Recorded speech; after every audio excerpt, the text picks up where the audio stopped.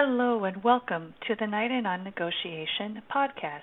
My philosophy is that you cannot change the person you are negotiating with, but you can change you to get better outcomes. In this podcast, you will find interviews, speeches, and lectures, all pertaining to negotiating complex supply chain contracts. This material is based on my 4 books and is appropriate for both buy and sell side folks. For more information and free resources, visit www.jneiden.com. Enjoy. Hi, this is Jeanette Neiden, Neiden on Negotiation podcast. Today we're talking with Brian DeCaires.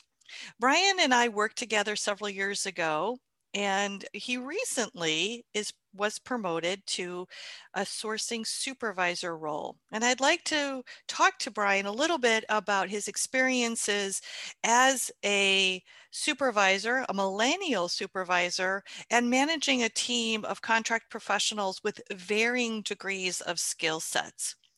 Brian, welcome to the podcast. Thanks, Jeanette. How are you doing? Good. I'm so happy to be talking to you in this new role. Tell us again, what is your exact title and what's your background? How did you end up in this supervisory role? Yeah, so my title is a sourcing supervisor. I'm responsible for both materials and procurement in my category. And how did I get there? It started long before in the retail industry, actually, in managing contractor performance with respect to the individual units out in the field, and then kind of transitioned into some logistics and distribution. I was then afforded an opportunity to change industries completely and step more into a contract administrative role rather than a contract manager role. And then from there, just increasing levels of responsibility, focusing really on technical services, engineering, IT categories for the organization that I work now. And just really digging and learning a lot allowed me the opportunity in various instances where I was able to kind of learn a lot in a very short amount of time and leverage teams within the groups to help me build enough experience and be recently promoted with some of the organizational changes that were happening. So new role, same team actually, because we actually went through some changes, and the team that I was an individual contributor on actually melded with another group, and so that's my responsibility. So at this point, it's really a gift because I had a lot of established relationships there, and so now it's just kind of massaging those personalities and skill sets and adapting them to align with our new goals. So that's kind of what I've been focused on recently. So Brian, you used a word, and there's so many titles for people who negotiate, draft, and manage contracts. What does a contract administrator do in your organization? So contract administration and contract administrator in my organization does all the legwork up until contract execution. So whether it be RFP, RFQ, those initial sourcing steps all the way through the sourcing strategy. And then once the contract is actually executed by the parties, that contract is turned over to another organization within our group that are contract management. So it's a little different than I think most organizations work with, but so everything up until contract execution is really what my group is responsible for. And then we actually coordinate with contract management after, and then take care of any documentation as far as change orders and things like that. But the negotiations, the warranty and claims, that's all handled by a separate group, which is contract management. When you say negotiations, who negotiates the pre-award phase of the contract? That is actually my group. So Got contract it. Okay. administration would be Okay. So you're saying involved in that. negotiating claims after execution is contract management. That is correct. Okay, thank you. That helps clarify things. So what are some of the challenges as a millennial leader are you facing with your team? Let's just focus on the contract administrators, not the materials purchasing team. So what kind of challenges are you facing? So we had 66% of the group move. So I had a lot of experience leave. And with that, we had to backfill. We did not have a significant amount of bench strength, and bench strength that left. They left for other opportunities within my organizations. And part of that bench strength was myself. So we retained a little bit, but there was a lot of turnover in a very short amount of time, even up through a few leaders above me. So the challenge was finding the right person to fill that role, and finding a skill set. Well, based on our region and where we're located, that proved to be very challenging.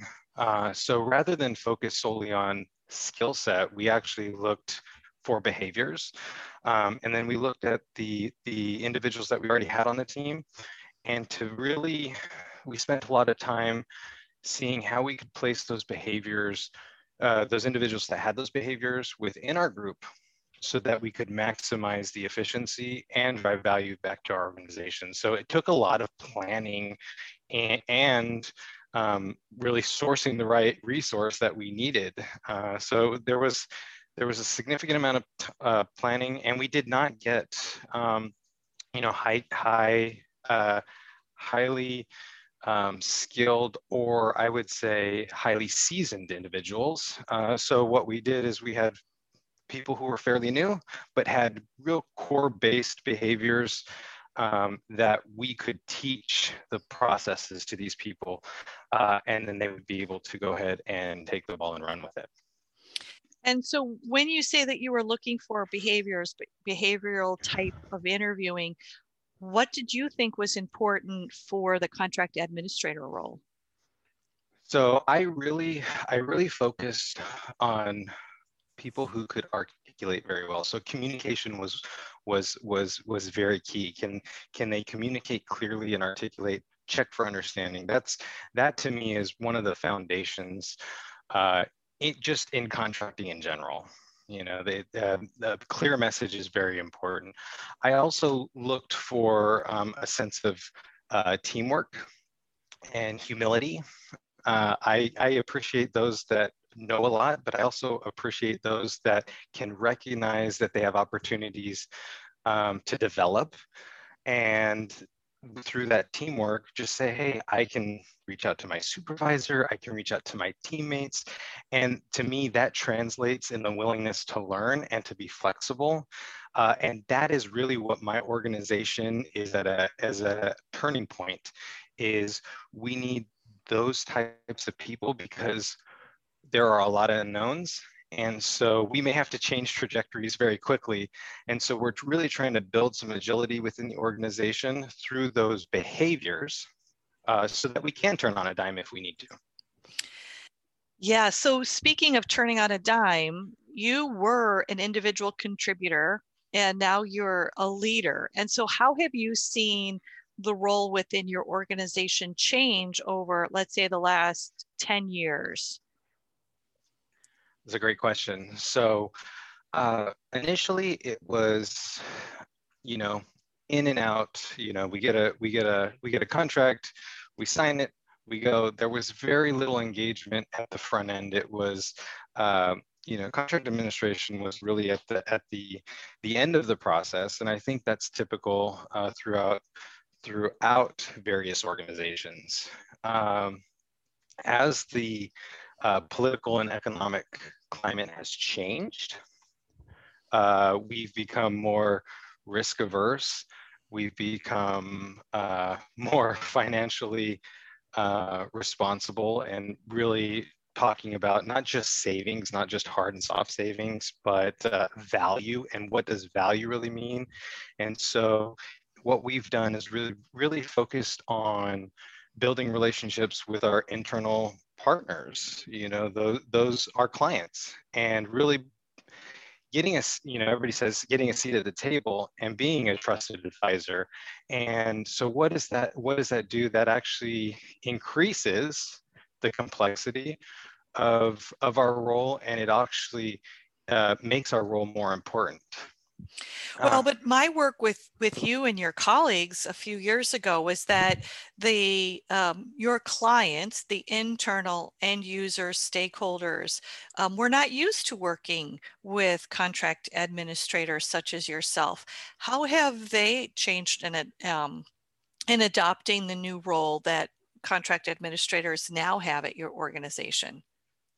So they've embraced it. They've embraced it because partially it's we've undergone significant leadership changes, so that there's one form where a leader will say, "Thou shalt do this," but then there's also the really developing, and I'm going to go back to the communication piece, and really just sitting down and making it about the people, right? So what did Brian do in that initial role, and how has he ushered that seat to the table for him and his team is really just open and honest communication, and say, hey, you know what?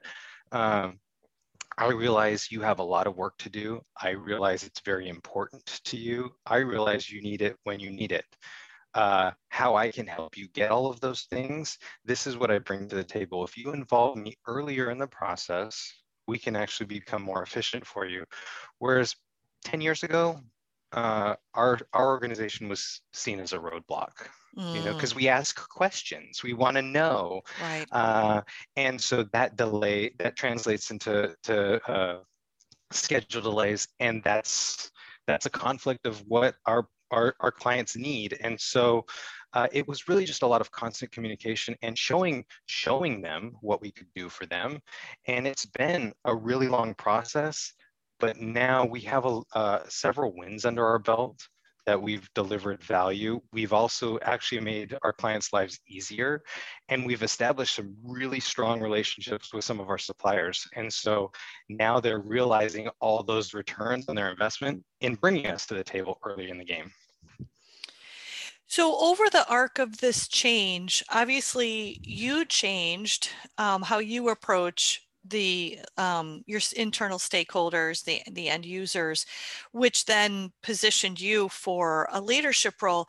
Tell me a little bit about what your organization was looking for, and just to give the listeners some perspective.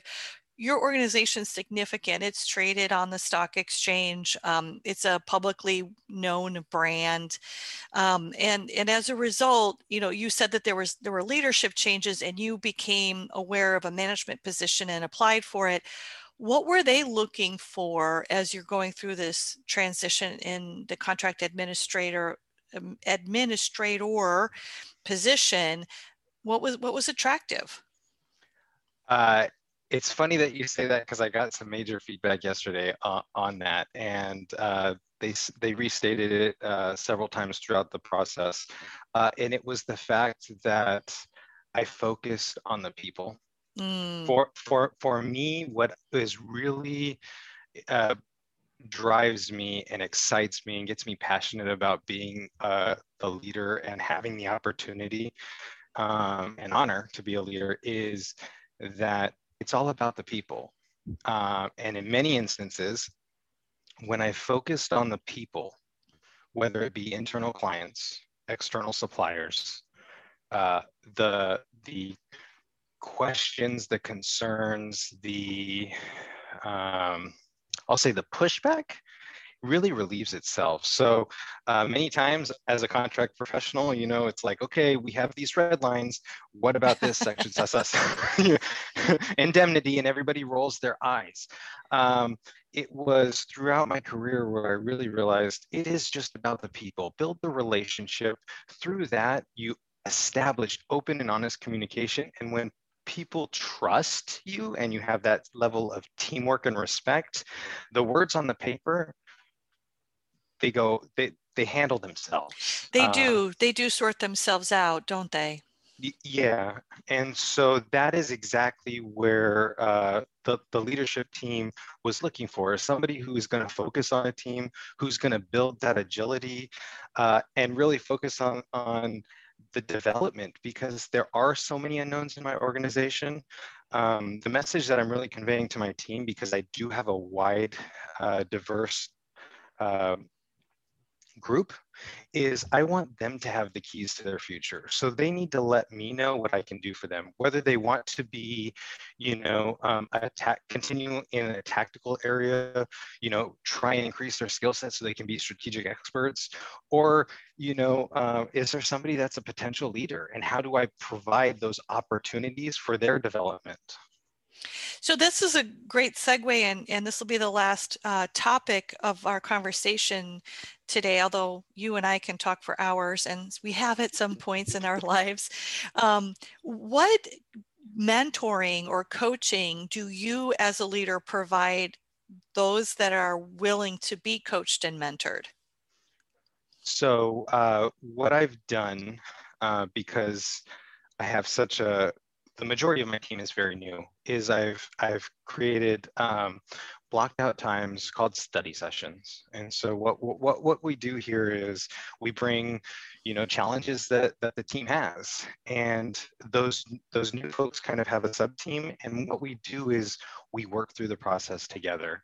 I remember when I first started at this company, we do things a little differently. So I just wanted to observe and take in and understand thought processes and how I could do a good job based on our business operations. And so really it's just the learn by observing, learn by doing. And as we evolve through those things, I actually kind of leverage some future opportunities to allow the team to actually move forward and kind of come back to the team and present and say, hey, here's my situation. These are my options that I've identified. This is the best option.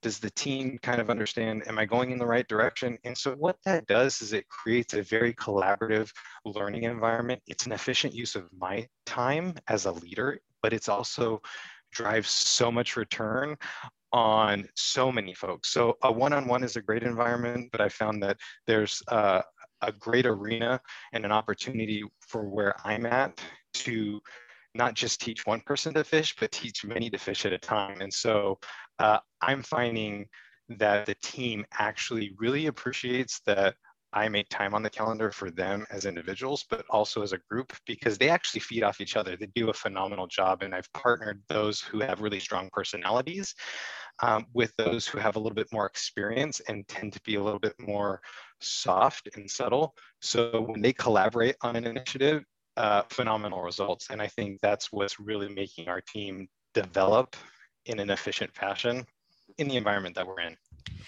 Thank you, Brian. That's fantastic. A lot of the work that I do, as you well know, is one-on-one.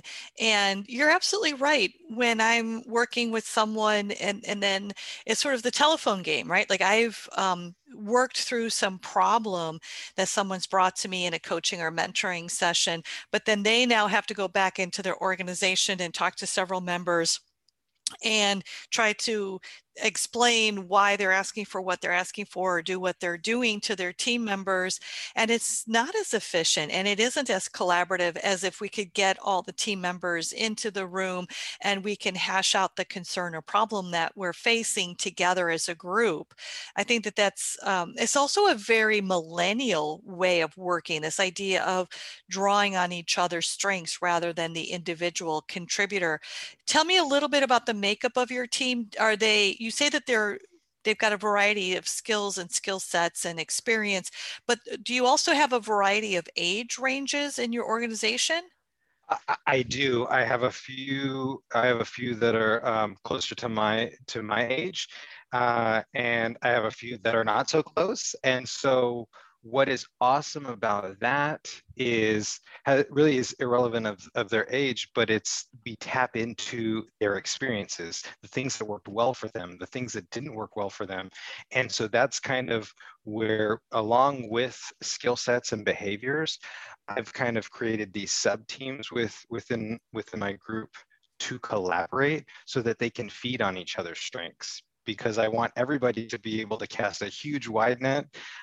Previously to the groups kind of coming together and me becoming the leader of both groups into one new group, they were very siloed. And so they knew each other, they worked with each other, but they never really collaborated. And so now we have the ability and opportunity to use that collaboration and create some efficiencies, some synergies to really drive some value back to the company. And what's really awesome is to see the entire team get excited about that potential. So somebody who's been with the company for many, many, many years has almost been reinvigorated and excited that they feel like they actually can contribute something to the company's success and move the needle forward. And so to me, that is amazing, right? So yes. To see that excitement and that engagement, that's going to produce a ton of results. And I'm so excited to really be a part of this team, because I feel like we're going to do some great things.